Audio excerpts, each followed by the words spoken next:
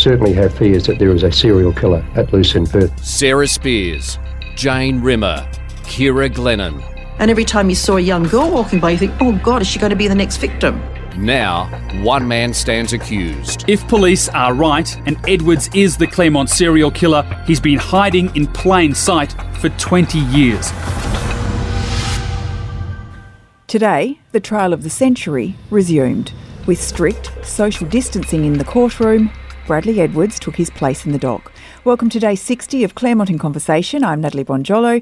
Joining us for week 15, Legal Affairs Editor at the West Australian, Tim Clark, and forensic scientist Brendan Chapman. Well, it's been a 10-day adjournment, and Tim, COVID-19 has changed the world in that time. What was it like being in court today?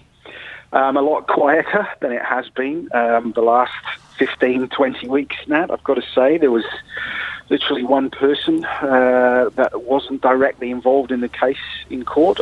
Media accepted. I suppose we're not directly involved, but we are involved in some way. Mr. and Mrs. Edwards were there. The accused man's parents were there, but no other person, apart from one lonely public observer.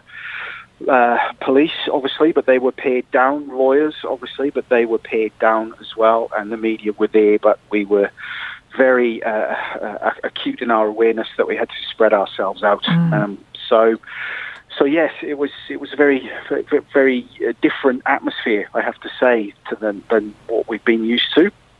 And Justice Hall, again, directly addressed what would be happening in the coming weeks to attempt to keep the trial running amid the world seemingly ending around us. Yeah. And that will include, as we mentioned last week, some audio that will go up to allow people who don't or can't come to the court being able to follow it via the website, the Supreme Court website.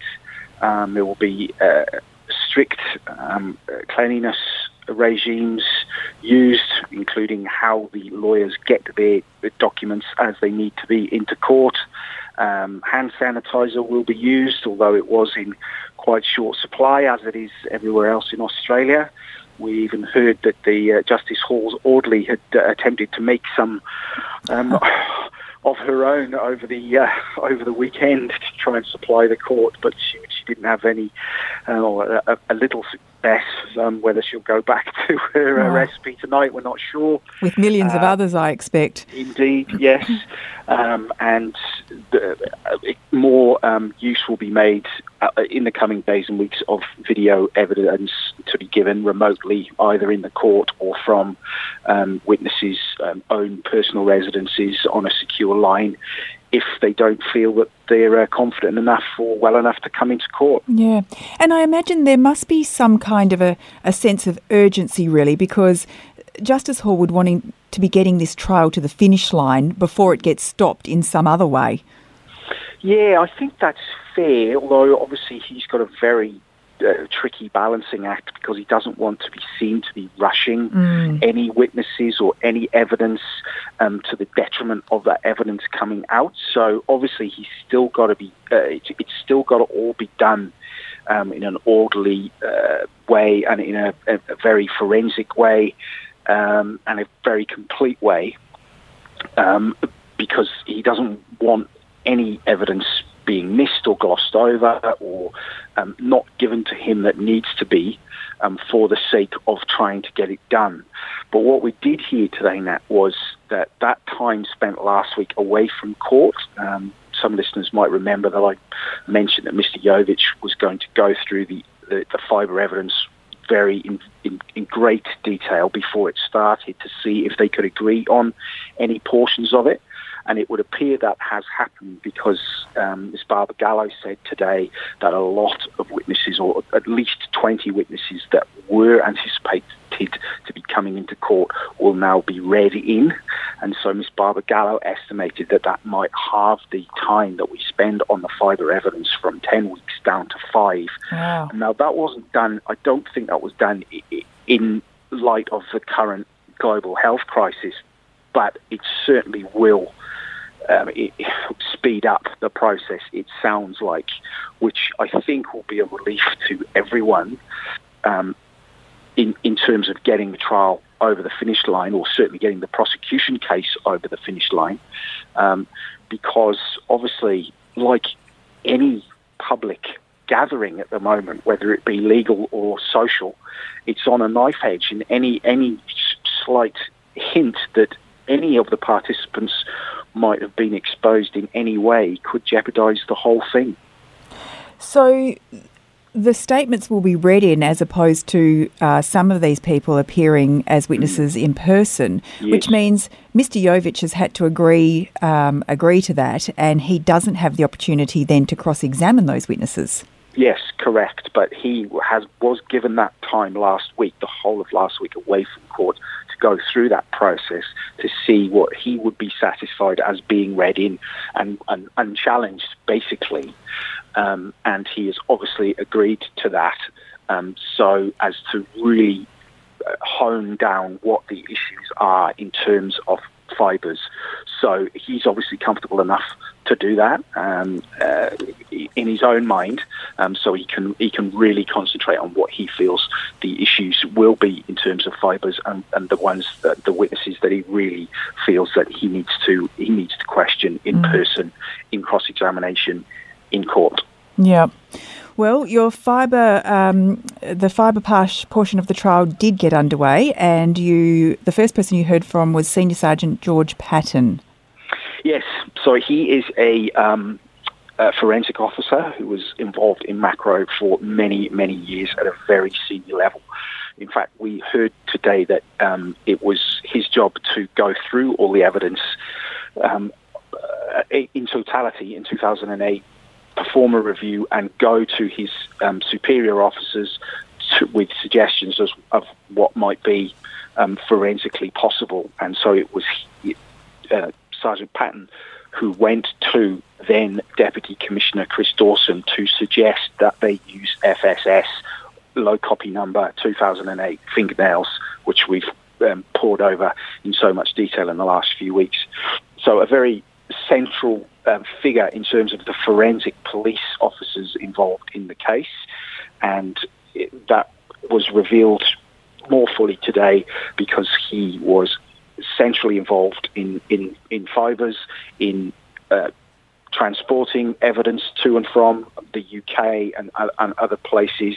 And what we heard most about today, he was very centrally involved in the examination of Jane's Hare in 2009, when that hair was first taken out of the frozen storage where it had been since 1996, and then very, very closely looked at by forensic officers, chemists, chem centre people. So that's more polylight and physical examination of the hair, and he was present at that, and it was his job to do a running sheet, so basically record everything that was being done to Jane's hair on those 4 days that it was looked at, and record it, and then it was his job to come to court today and to detail exactly what was done during that examination.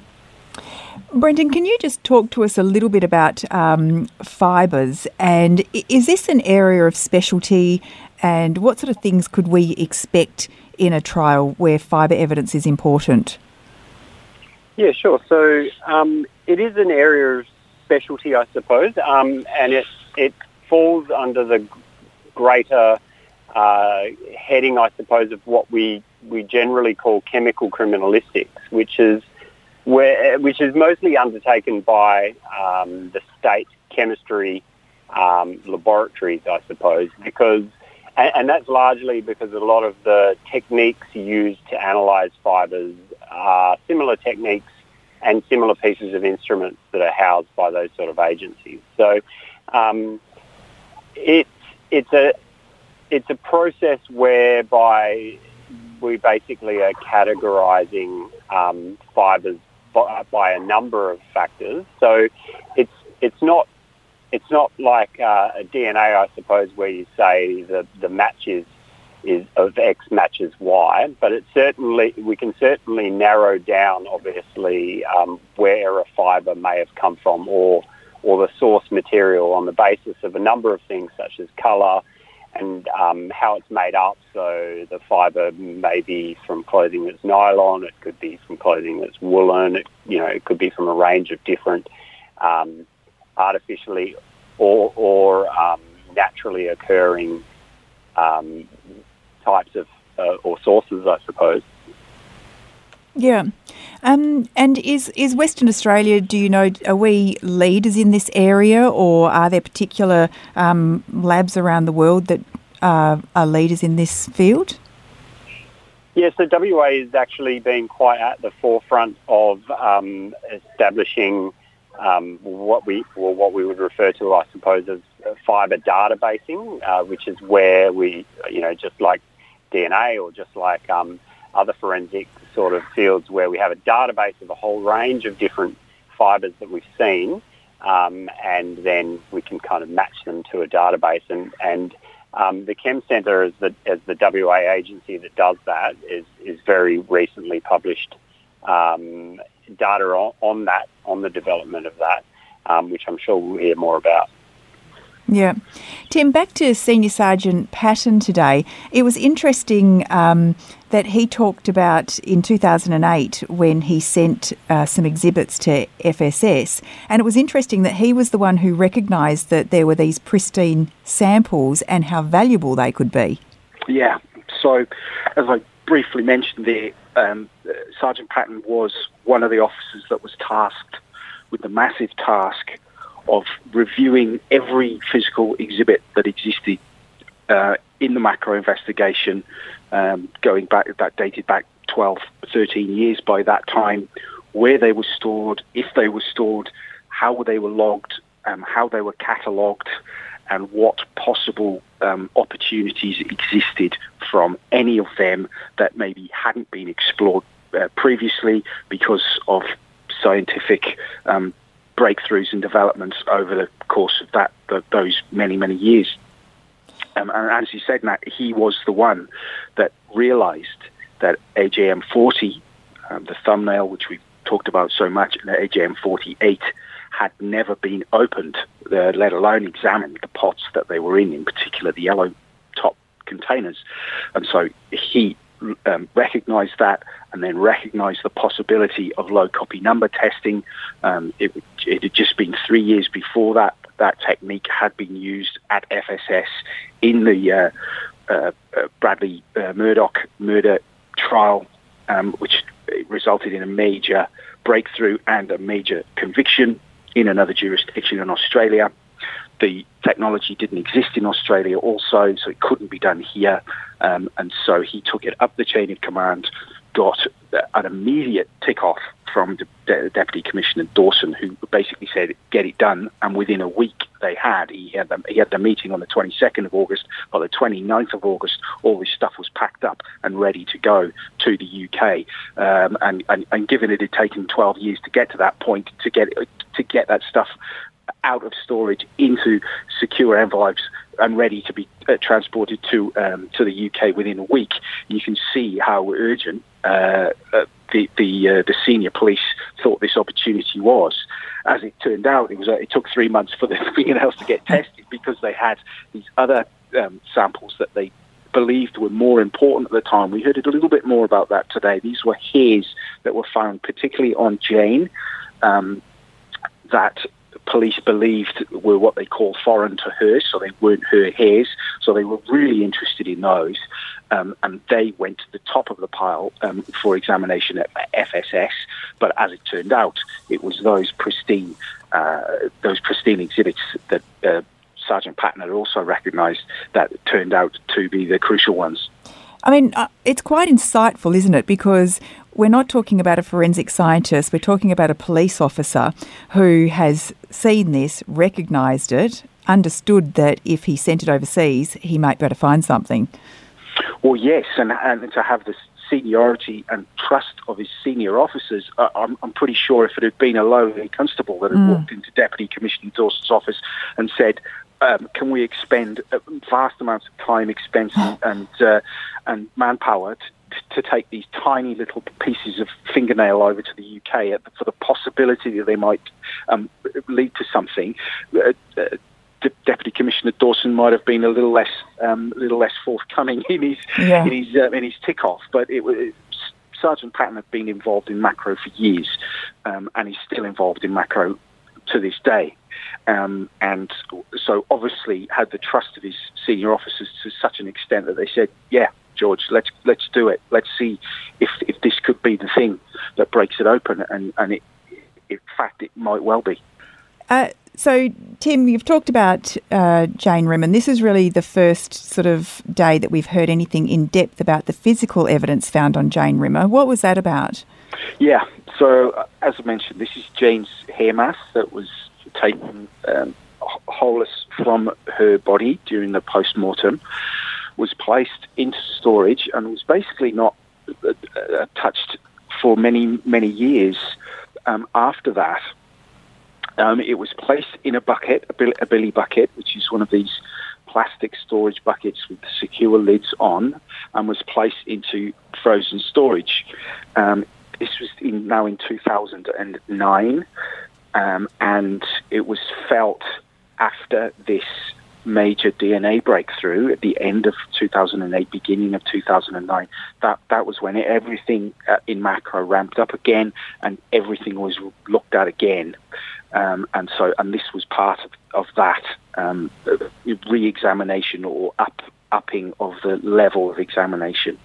So Jane's hair was taken out of storage and it was literally frozen. The initial examination notes we saw today said the hair was in one big mass, and we actually did see photographs of Jane's hair today in court, shown in court, which was allowed by Justice Hall because of the lack of anyone in court really other than police, media, and lawyers.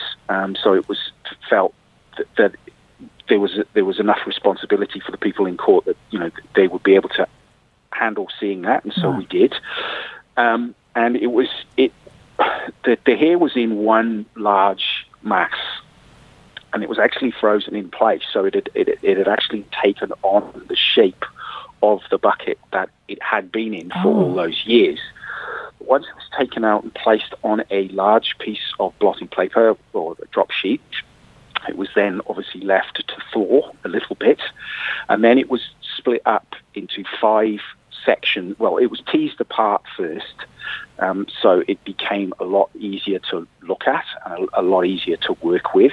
And then all those pieces of hair were placed into 5 different areas, if you like, and they were all then examined individually. And various tests were done on them. The presumptive test for blood, the Castle-Meyer test as it's known. There was a presumptive test for semen also done on all these sections of hair, and they were also looked at with a polylight, which is the alternative light source that CSI fans will have seen, that shows up things that might not be visible to the naked eye. And then also all the other bits of debris that came out off the hair as it was being examined and as it was being thawed out, that had dropped onto this sheet, they were also all examined to a greater or lesser extent. And Sergeant Patton said today that the examination was done for multiple reasons, as I say, looking for blood, looking for semen, looking for vegetation, and also looking for fibres. And so that is what was done over 4 separate days. It took to tease the hair apart first, and then go through all the various stages and all the various tests on all the separate areas. And Sergeant Patton was basically sat in the corner of a room, logging everything that was done onto a computer, onto a running sheet contemporaneously, and that running sheet stretched to 17 pages. So you can see how meticulous that examination was, and what we've got from it, although we didn't get to that today, the prosecution says is that in this examination and a further examination done in 2012, 22 critical fibres that the prosecution says link Jane directly to Mr. Edwards' car and Mr. Edwards' work attire were found during those 2 examinations. And that's what we'll hear about in coming weeks. Brendan, Yes. I'm curious, how long has a polylite been around, and why would that not have been put over the hair samples a decade before? So I couldn't tell you exactly, Nat, but I can tell you that they've been around for probably at least 20 years. But the old ones, and we're going back now, I suppose, but the first ones that were really quite high-powered, as in with enough power to be able to really differentiate different fibres and the like, were all kind of mains-powered. So now we've got the capability with, really high-power batteries and stuff that we can basically have these within what looks like a torch and portable and taken to scenes. But historically, these were really expensive pieces of equipment that needed to be mains powered and basically kind of lived in labs because they weren't particularly portable either. So that's probably my best explanation for why it would have been used kind of at a later date and in more of a laboratory environment. The other thing is when you're looking for fibres, you really want to be in a very controlled environment because these are almost microscopic and very, very easily transferable and lost. So they're not the sort of thing that you really want to be undertaking an examination for fibres, say out in the open outside at a crime scene. What does it look like when you are looking at a sample and you spot a fibre? Can you describe it for us? So using an alternative light source, the best comparison is probably what everyone knows as a black light or those kind of nightclub UV lights that you'll notice when, depending on what you're wearing, but some clothing will really fluoresce. So you probably, or the listeners might be familiar with, for instance, a nightclub where you're wearing, say, a white cotton shirt, and you get in the nightclub and it has that really quite glowing sort of bluey purple hue. Yes. That's the sort of effect that the various different wavelengths of these alternative light sources or polylights can have. But it just depends on the colour of the fibre as to what that kind of emitted light is. So white, for instance, with that kind of ultraviolet wavelength gives you back that kind of blue hue, whereas, different colour fibres will give off different hues. And the main thing you're trying to exploit there is the characteristics of the fibre compared to the background. So if you've got a piece of clothing that's got, say, it's a black piece of clothing, then some fibres on that will be really easy to pick up with different wavelengths of these polylights. So pretty similar sort of thing, again, to go back to the nightclub where you might have bits of fluff on a piece of clothing that you never really realised was on it. Perhaps that shirt went through the wash with a towel, and then you get into the nightclub and you realise you've got all these tiny little fluorescent flecks all over your lovely black shirt that you've just ironed and gone out in. So that's kind of what we're expecting to see and what we do see. That takes me back to my university days now, I've got to say. I was thinking the same thing, actually. I could visualise the light at the nightclub. And Brendan, how then do you actually collect that fibre? Yeah, there's a number of ways we can do it. Obviously, the simple and most direct procedure is to tweeze them off, or using tweezers or forceps to actually individually pick fibres off and place them into something like a petri dish or a storage vessel. If we're looking to scan a larger area or perhaps lift fibres off an entire garment, we can use what's called tape lifting, which is not any more technical than it probably sounds, which is where we can use strips of like masking tape essentially and stick them down on the clothing and then tear those off. And with them comes a whole bunch of the fibres originating from the clothing, obviously, and any foreign ones on the surface as well. And the good thing about that sort of technique is because of the adhesiveness of the tape, they're relatively immobilised on that tape. So we kind of overcome the problem of these fibres being very transferable and easily lost.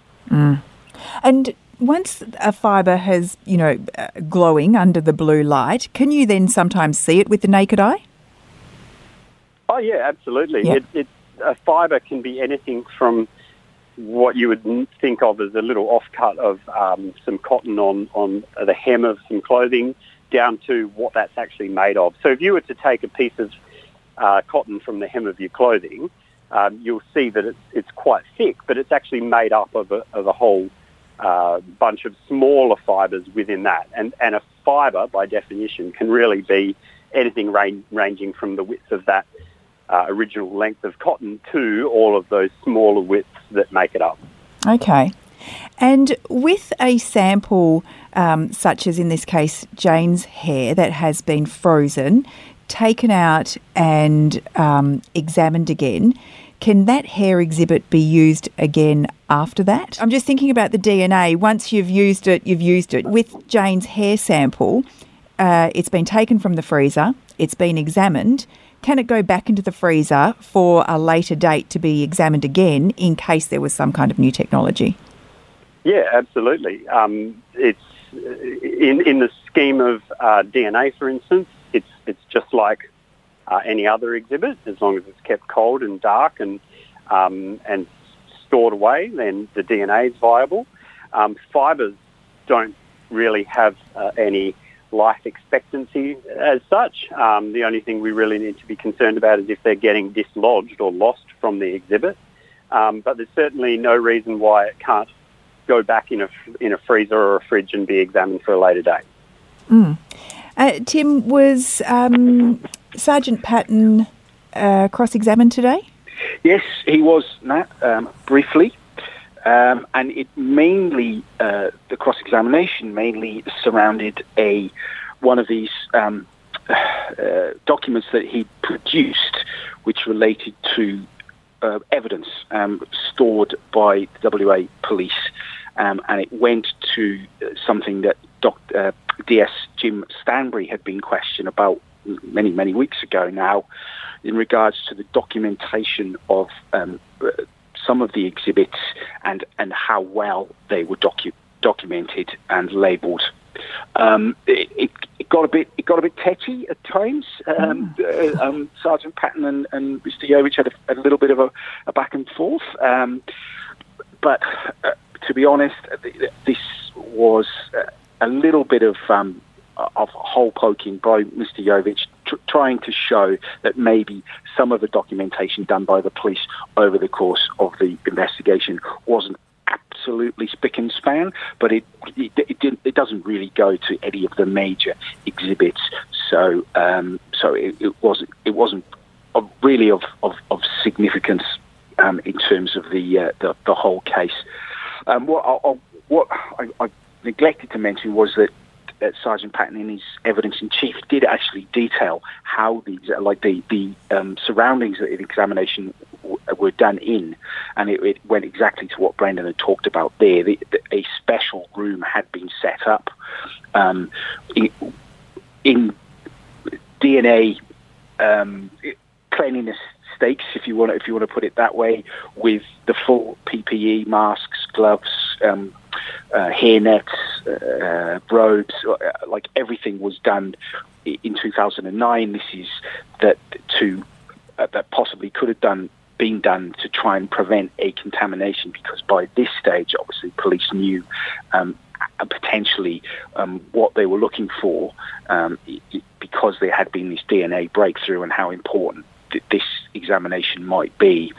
But we are going to hear that C word a lot, the contamination, again, because we already know that Mr. Yovich has asked many of the witnesses who were at the post-mortem what their practices were in terms of potential contamination in terms of fibres, and continuity and fibre and contamination will be again, a major issue in the coming weeks, because that, we think, is where the defence is going to go into how some of these fibres might have come to be on the physical exhibits that we're talking about today. It's Jane's hair.